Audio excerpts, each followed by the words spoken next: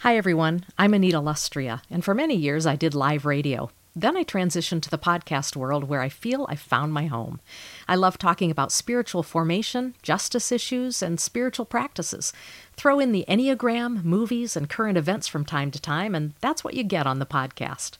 I'm glad you've come along for the ride. Welcome to Faith Conversations.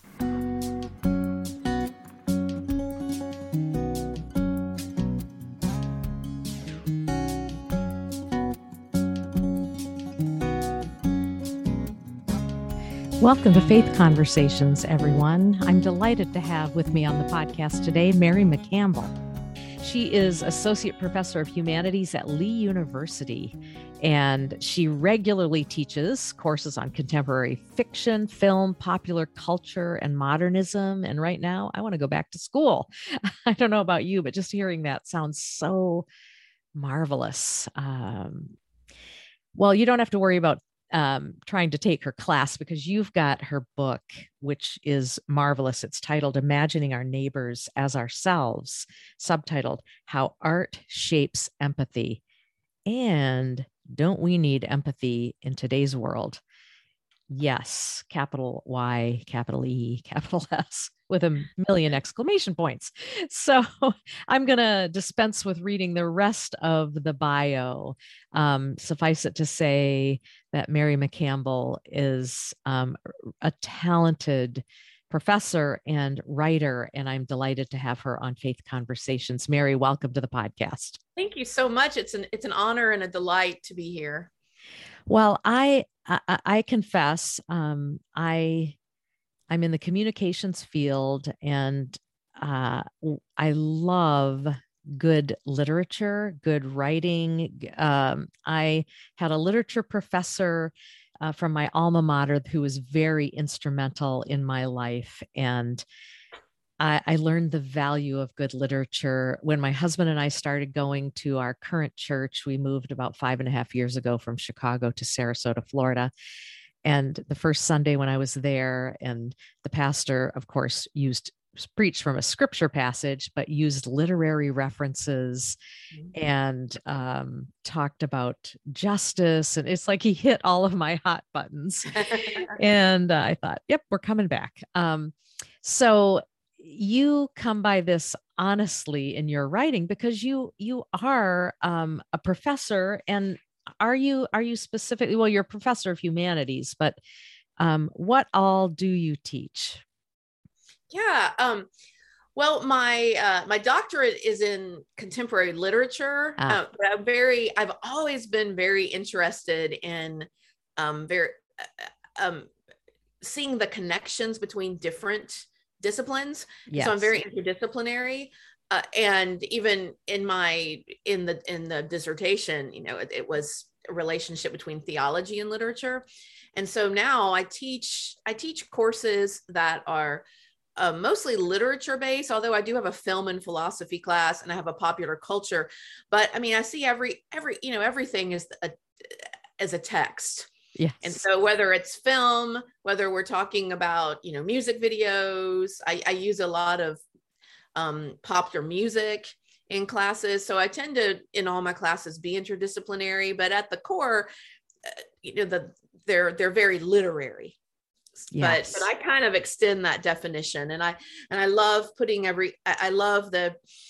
you have to have the historical context to help you understand literature. You want to talk about the philosophical underpinning to understand literature, and every good piece of literature has philosophy and theology couched within it. So yes, I'm interdisciplinary all the way. Love it. I love it. My literature professor would always say, all truth is God's truth, no matter where you find it. Yes. Common grace. Yes. Common exactly. Grace insights. Yeah. That's so that's good. a big thing. Well, I have to ask you, this is your first book.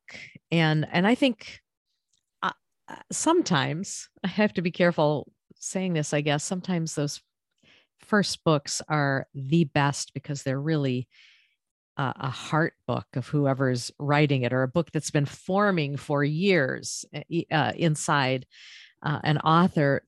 tell about the inception of this book, or if you've been thinking about this for a long time, why this topic? Yes. Well, there are a couple of reasons. I think, well, most of it comes from my experience as a teacher, as a professor. I mean, when you said, we can go to school in the book. I mean, that's kind of my vision of the book. But I think I've been aware myself of how spiritually formative my love of the arts has been, and how much I've learned in a way that goes beyond just enjoyment and critical thinking. It's those are all connected, of course. But in my classroom, especially in the past few years, there's certain texts that we will read, and I have seen students really, I'm just shocked by the transformation, especially in books to do with race. I've had countless notes from students recognizing their own racism and wanting to change. And it's because they read the Frederick Douglass's narrative, or they read, these are things I teach in my big kind of what we call core classes, yes, that everyone has to take. Mm-hmm.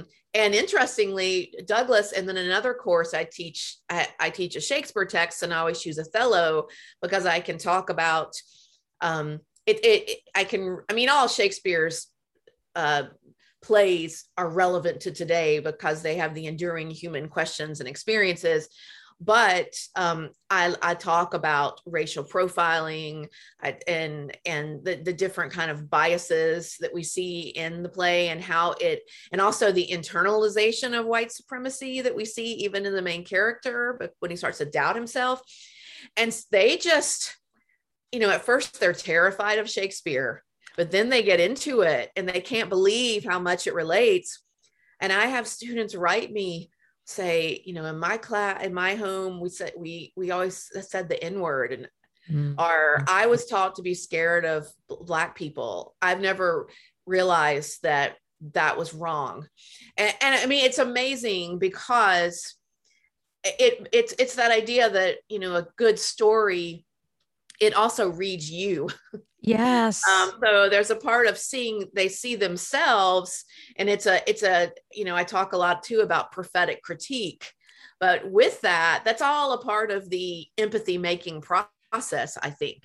Yes. Is you also have to be honest about yourself. You see the other person as human in God's image, and just the way, I've seen it with film and literature and music. I've studied albums, in classes, and yeah, it's powerful to watch. So that is what went into this. I'm so excited about it, and I wanted just to share it with a bigger group of people. Love that. Well, I have to ask you about your own background. You don't just wake up one day and decide to deal with neighbor issues and race issues, justice issues.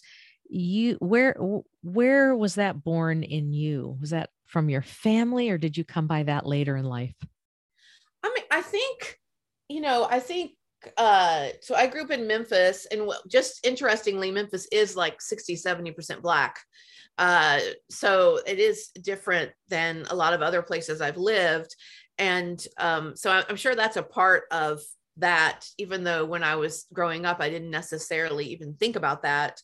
But I think my whole life, my mother is a very compassionate, empathetic person. And I think she really taught me to see someone, through their story and help me with that.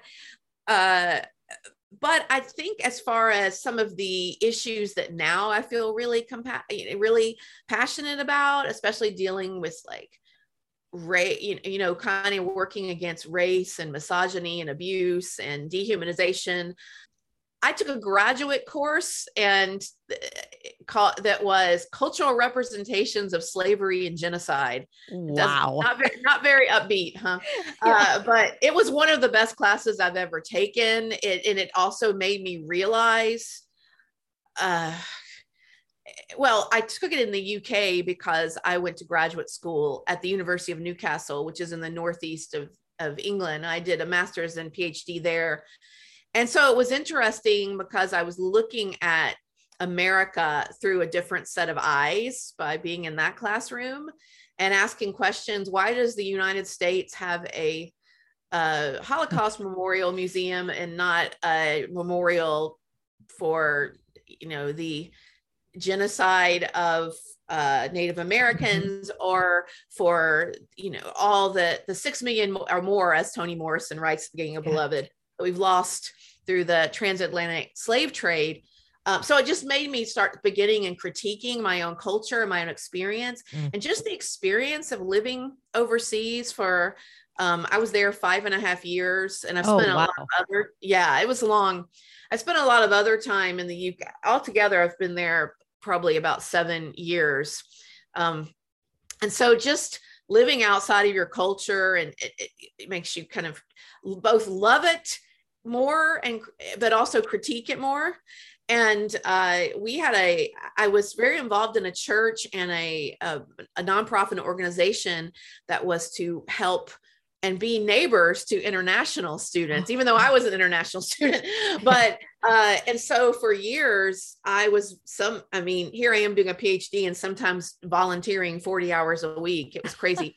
We had these monthly cultural cafes, and people from all these different countries, sometimes we'd have 200 people, and I got to know them well, from many Muslim, many from Europeans who were very resistant to anything to do with Christianity.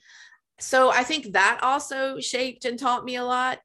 But I think that really, as far as race issues are concerned, although that's always been something that I cared about, I don't think I realized how much I did not know and did not understand until Ferguson happened.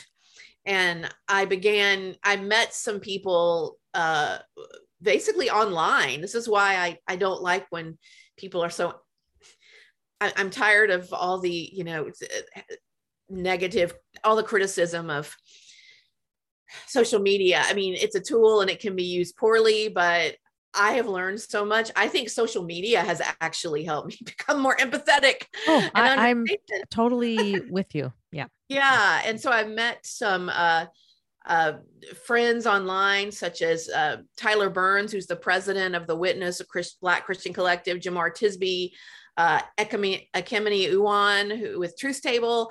And I met a few of them through an online group with Christ and Pop Culture. And sure. I don't know, it just kind of grew my world. And I started to go to conferences that related to these things. And so anyway, that's a very long answer, but it's the kind of thing I'm thinking back now. How did I? Well, I love the answer because, and the phrase you used right at the end, I grew my world. We can grow our world if we choose. Yes. Right. It's a choice. You didn't have to grow your world, and you could have chosen to just kind of stay rather insular and, but I love that. I grew my world. Yes. Great phrase. Well, yeah. Well, and you're helping us. You are helping us to grow our world through your book, because I think, and some of that obviously is purposeful. I highlighted some quotes early on in your book. I loved, you started right out with Graham Greene. I think this is probably in the introduction, but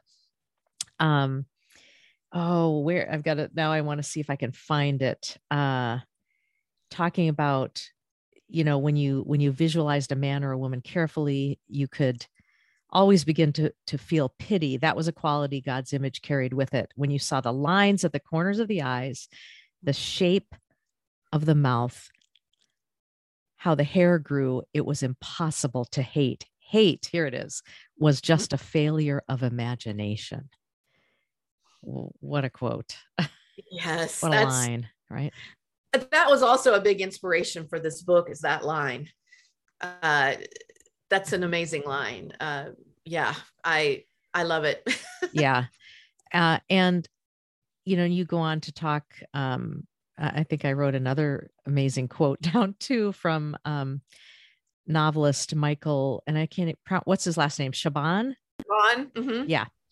talks about imagination also being necessary if you want to empathize and treat others with compassion. To me, imagination is key to morality. If you can't imagine what it is to live in someone else's head, then you're more likely to hurt them. I thought that was pretty powerful. Yes. Right? Yes.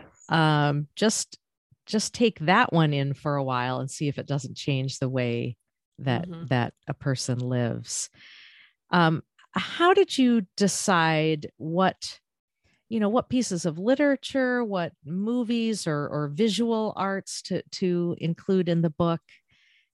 Things that had just impacted you, or things that helped move your thought line forward? How did you decide that? Yeah, I mean, some of them I just knew. In the first chapter, some of them are things I use frequently in class. Like I wondered, yeah, I'd use an Alice Walker story that I've read. So it's a very short story, but it's about a Black woman attending a white church, an elderly Black woman, and the way they mistreated her. And some of these I've used, and they've been very powerful in class. Of course, O'Connor, and also I would say one that I think the first time I really started talking about more overtly about empathy, the first piece I would use, even though I was always talking about empathy and maybe not labeling it as that, right? But the first piece I really used was the Coleridge poem, "This Lime Tree Bower, My Prison," which is about Samuel Taylor Coleridge, who is such a drama queen. I mean, he's hilarious, the romantic poet. So he has friends coming to visit him in the Lake District in England. And, this is mid 19th century. And so they live in London, which feels very far away. And he's planned their trip, and then he breaks his leg before they come. And so he can't go hiking and do everything, but they go off and do these things without him. And he's sitting in what is probably incredibly beautiful lime tree bower, but moaning about how horrible, how he's probably going to die and they'll never see him again. And they've gone walking without him. And he's just so angry and bitter and dramatic. But then something happens in the poem, and he begins to remember that his friend has been cooped up in the city, and nature is what nurtures him, and he has such a deep love of nature. And he says that this wonderful feeling comes upon his heart as if he was there. He starts to imagine what it feels like. So at the beginning, he's using his imagination in a very negative way, which is very easy when someone has done something that hurts us.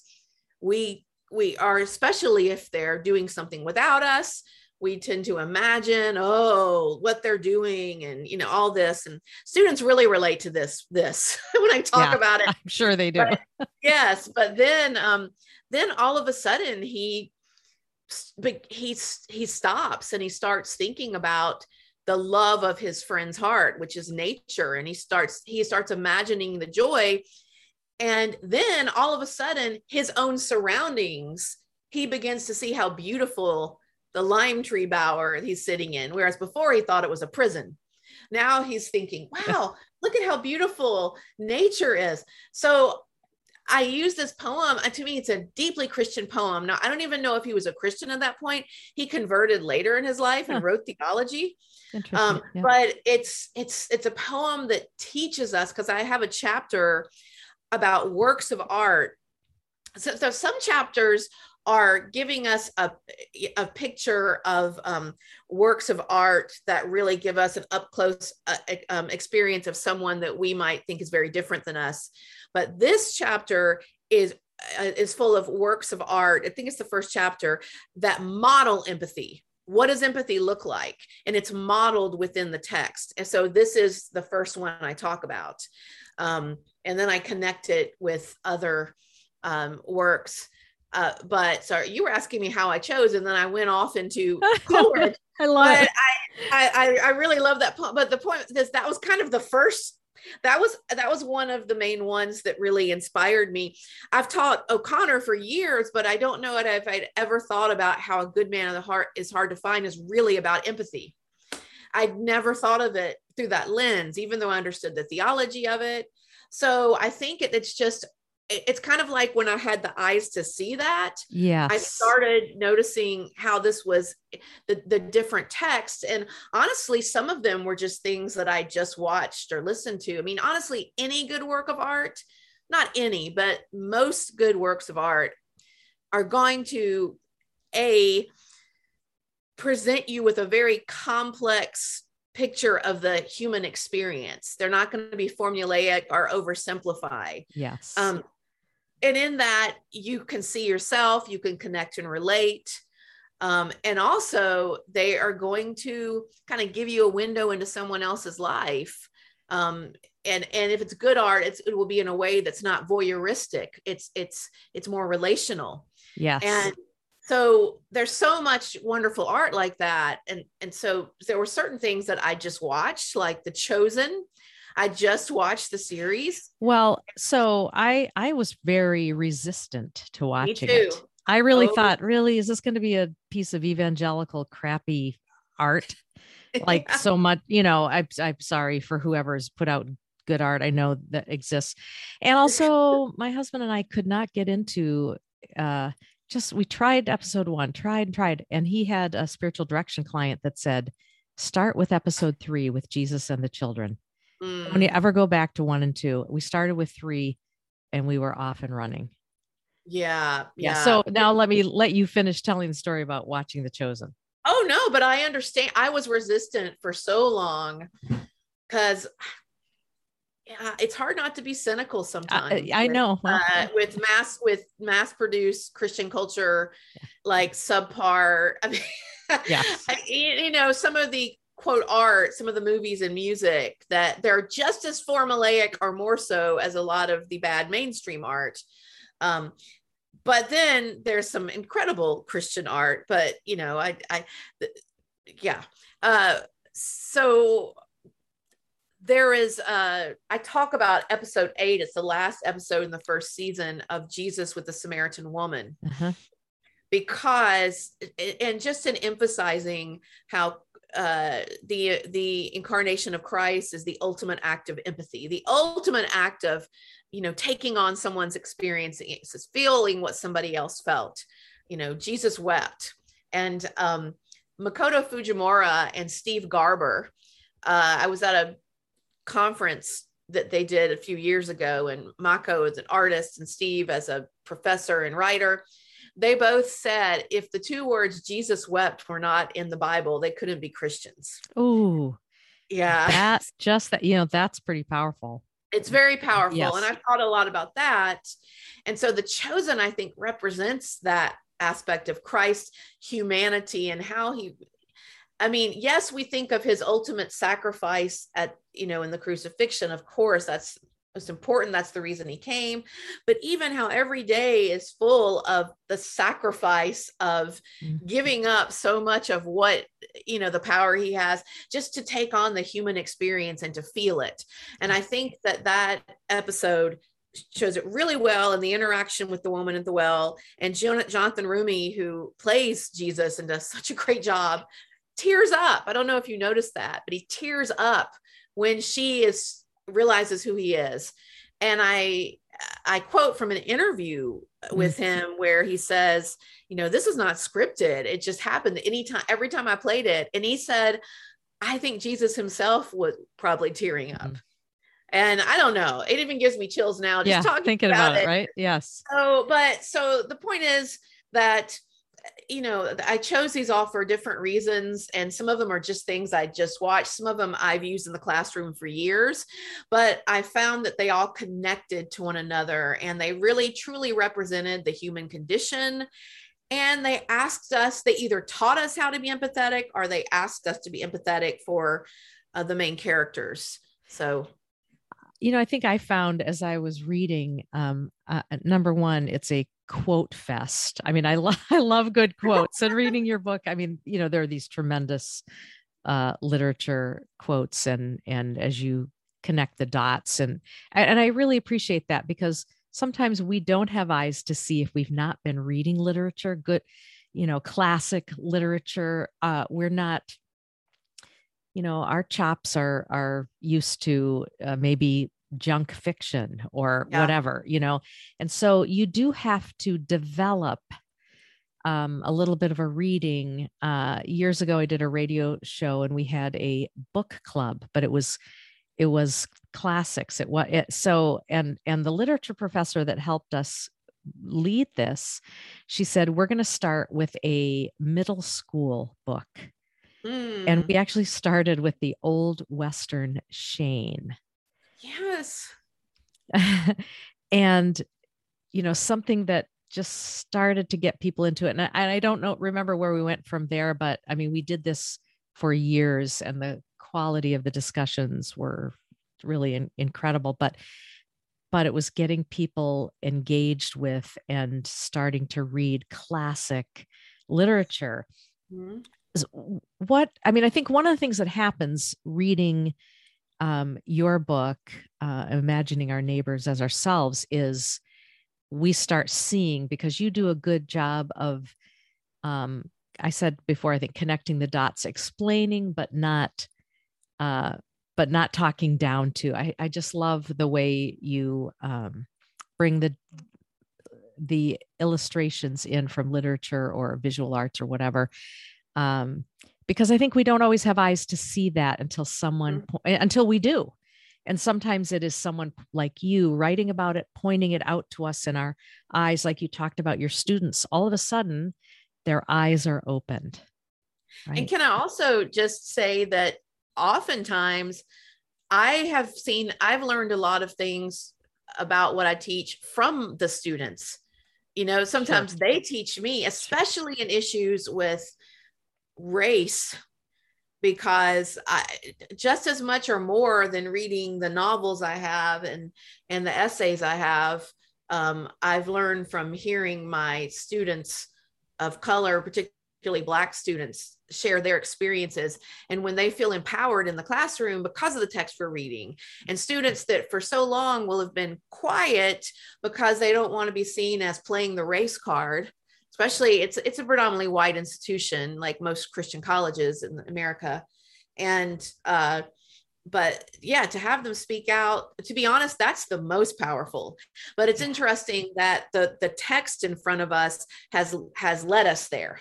Yes. That can empower someone when they see themselves in the text.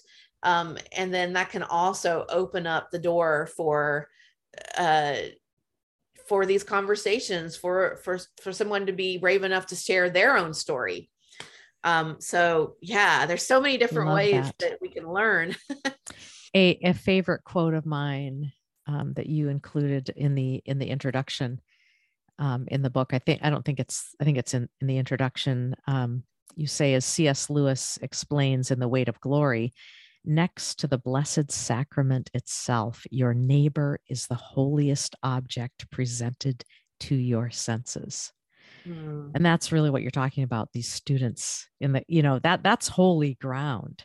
Yes. When someone decides to open up and share out of the depth of their life, their hurt, their pain, their story. Yes. Absolutely. It is. It's a holy moment. There have been moments like that in the classroom. But yeah, because what it's, at the core of all this, what I think is reflecting on that what's happening in the Lewis quote is, if we really stop for a minute to see, as Graham Greene talks about, the image of God in the other person, then it should humble us. It should cause us to pause.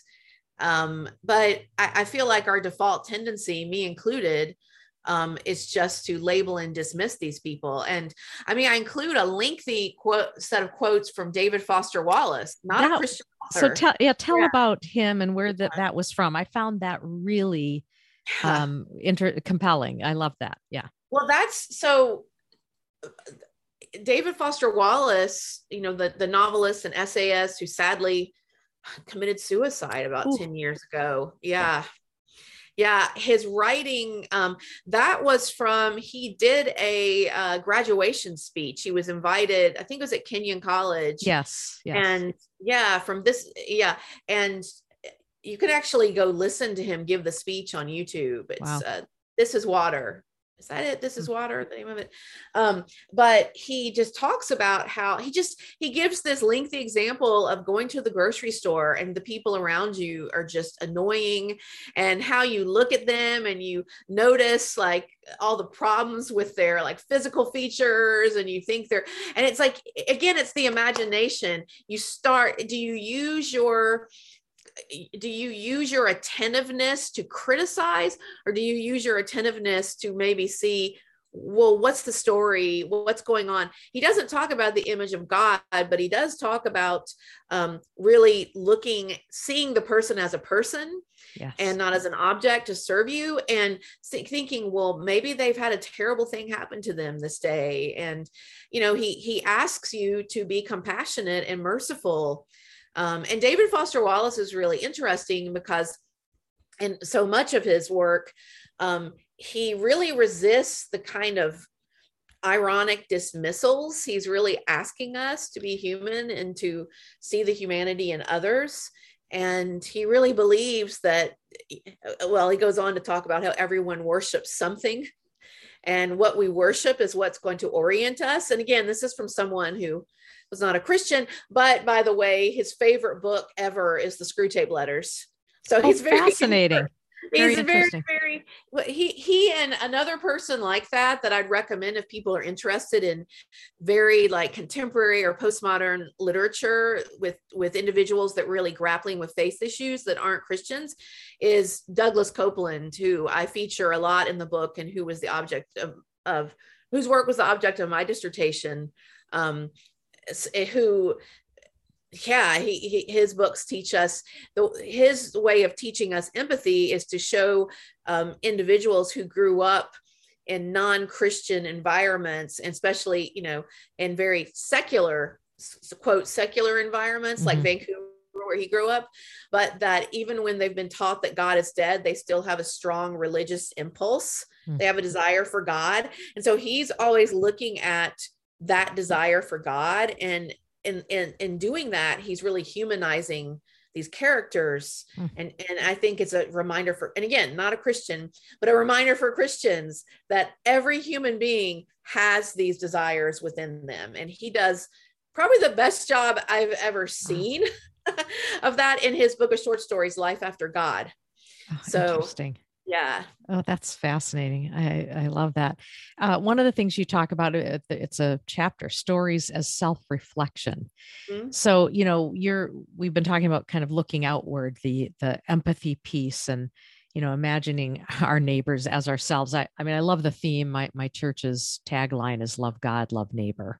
And so I really appreciate that. But talk about stories as self-reflection, because that's also, I think, important, helpful, and important.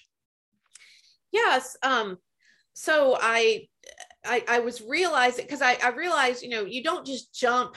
There's some steps to help grow empathy. And so one chapter before the self-reflection is just even the, art that really presents us with the kind of constant pendulum swing of the human condition. From what Blaise Pascal calls wretched to glorious. Right. And so I start with that. And then the next chapter, I talk about, well, you've got to be honest about yourself. Being honest about who you are is going to also help you love your neighbor. Which we don't live in a very self-reflective culture. No. So this is something that has to be cultivated, I think. It is. And as in Christian culture, I mean, it's interesting that Friedrich Nietzsche, I can't remember if I quoted this in the book, but I like this quote. Of course, he's, everything he writes is to slam and insult Christians, but, he says Christians blink within their soul. And I think it's interesting, the idea, I mean, he's saying that we're not honest with ourselves because we don't give in to our will to power instincts to, rule over everybody else. He's very problematic because he wants us all to behave like the animals that he thinks we are. But I think he's correct in the sense that I don't think it's just Christians, but I think it's very easy to close our eyes and our soul, like not look closely. I mean, Pascal says that the root of the world's evil can be found in the fact that a man can't sit alone in a room. Yeah. He's so scared to examine himself. Yes. But examining yourself and seeing your flaws and also the glory within you then helps you to see that more clearly in somebody else, and also have more compassion and generosity towards them. But and narrative can help us. So I start with the story of David and the prophet Nathan, and how David is, committed adultery and murder basically, but has his heart is, his conscience is just seared. And until the prophet comes and, tells him a story about, you remember about there's a wealthy man who has all these sheep, and he can have anything you want. Yeah. And then there's a poor man who has one sheep, and the wealthy man insists on stealing the sheep from the poor man. And David's it's so real that David is so angry at that man, but doesn't see himself. Yes. Until the prophet is like, you're the man, and I mean, yeah. It's amazing. And I also connect that with, in Hamlet. I mean, most of my main examples, yeah. That I go into depth about are contemporary literature and film and TV and music, because that's my area. Yeah, sure. But I also like to show how this is not something new. This is something passed down, because then we have in Hamlet where when Hamlet is trying to figure out whether his father's ghost, who said your uncle is the one who killed your father, whether that's true or not, he puts on a play, because he knows that watching the play with the murder acted out in it is going to hit the conscience of the murderer. Yes. And so then he'll know. And so I was saying, we see that going all the way back to scripture, to Shakespeare. And then here are some examples of where, I talk about 3 works, one of them being Life After God by Copeland. Mm-hmm. 3 works that really show they all 3 have kind of a conversion experience within them. And they all 3 are about someone who finally realizes the depth of their need. Yes. And so I've seen those, especially the Tree of Life and Life After God. I've just had so many conversations about that book and that movie. And I always say, I've already mentioned this, but I think The Tree of Life to me is by Terrence Malick, one of my favorite films, but I've seen it with probably at least 10 times with different individuals and different groups of people. And people always have a very strong response to it. And it's always very different. And that is a very good example about how a good story, embedded in an art form, reads us, interprets us. And so I feel like that's another way to help us with empathy, is when you have a group discussion about a film like The Tree of Life, you're going to find out a lot about the people in the group. People watching, yeah, as well as about yourself. Yes. So, yeah. I have to mention this because I loved this movie when I saw it, and it was, I think, a little watched movie. I think it's one of those, I think it was an independent film, probably, Lars and the Real Girl.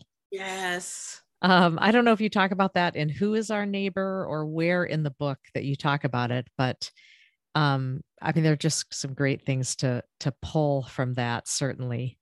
I actually talk about that in that chapter about art modeling empathy, because the story gives such a good picture of a community. Oh, yes, right. Modeling this. It's such a weird movie, but it's so beautiful. There's so much you can pull and draw from it. Hey, before we end, we can't get away without you talking about who is our neighbor. I mean, you're talking about imagining our neighbor as ourselves. And we've talked a lot about empathy, because that's in the subtitle. But, who is our neighbor? And of course, if you're anyone who's listening who has that Bible knowledge or has lived in the church setting for any length of time at all, then we probably know the story of the Good Samaritan. But what do you pull out in that chapter to help us answer that question? I mean, so many things. I think that's the core of that answering that. Of course, that was where the question was raised, right, in that section. But I think it's really important, of course, to note. Well, we've already you mentioned all truth is God's truth, but I find it really interesting that the one who is being the neighbor, the good neighbor.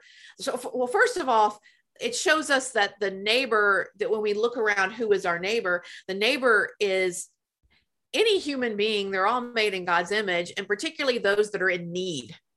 And so this neighbor has a need. And so we want to gravitate towards that neighbor that has a need, and to see that need, and the thing that would prompt us is to realize that they're a fellow image bearer. But I think it's really interesting that the one who was a good neighbor, is someone who would have been an outcast in Jewish culture. He did not follow the Jewish religion. He would have been considered, a subpar ethnic group. And the thing is that the two religious leaders, that the Levite and the priest, that not only did they ignore the man on the ground that was in need, they went to the other side of the road. So they were very fearful. MLK says that they were so motivated by fear, and they thought, what's going to happen to me if I go over there? Whereas he said that they should have been motivated by the question, what's going to happen to him if I don't?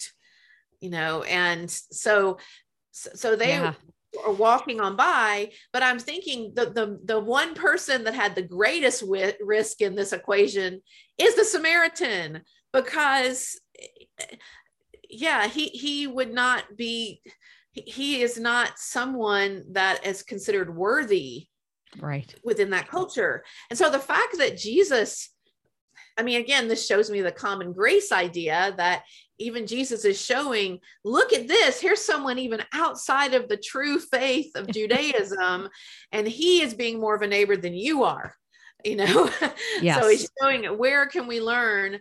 So that is very powerful. And so that's one reason why, not all of these works are from Christians. Yes.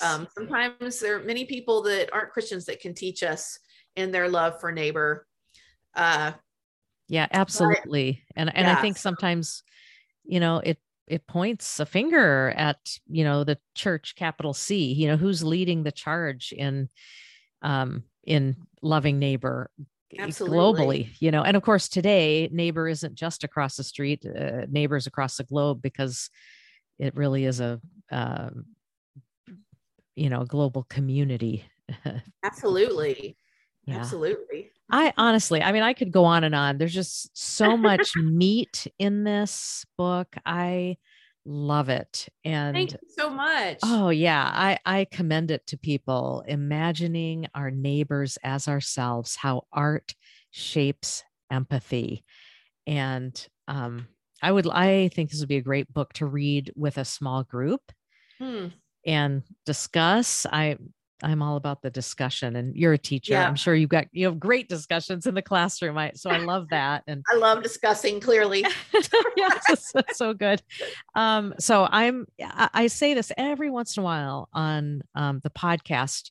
Often I'll talk to people about their book, and the content and the topic is really good and the conversation is good, but I don't necessarily keep the book, or I'd be overrun with books, but this is one of those I'm going to keep reading. And so I like to tell people that when that's the case. So thank you. Mary McCampbell, what a delight to meet you and to have you on the podcast. Thank you. Wonderful to meet you. And thank you to everyone who's listening. So I would love to, feel free to drop me a line, or I usually mention that, email me, producer@AnitaLustria.com. I can pass anything on to Mary for sure. And as always, I tell folks to keep the conversation going.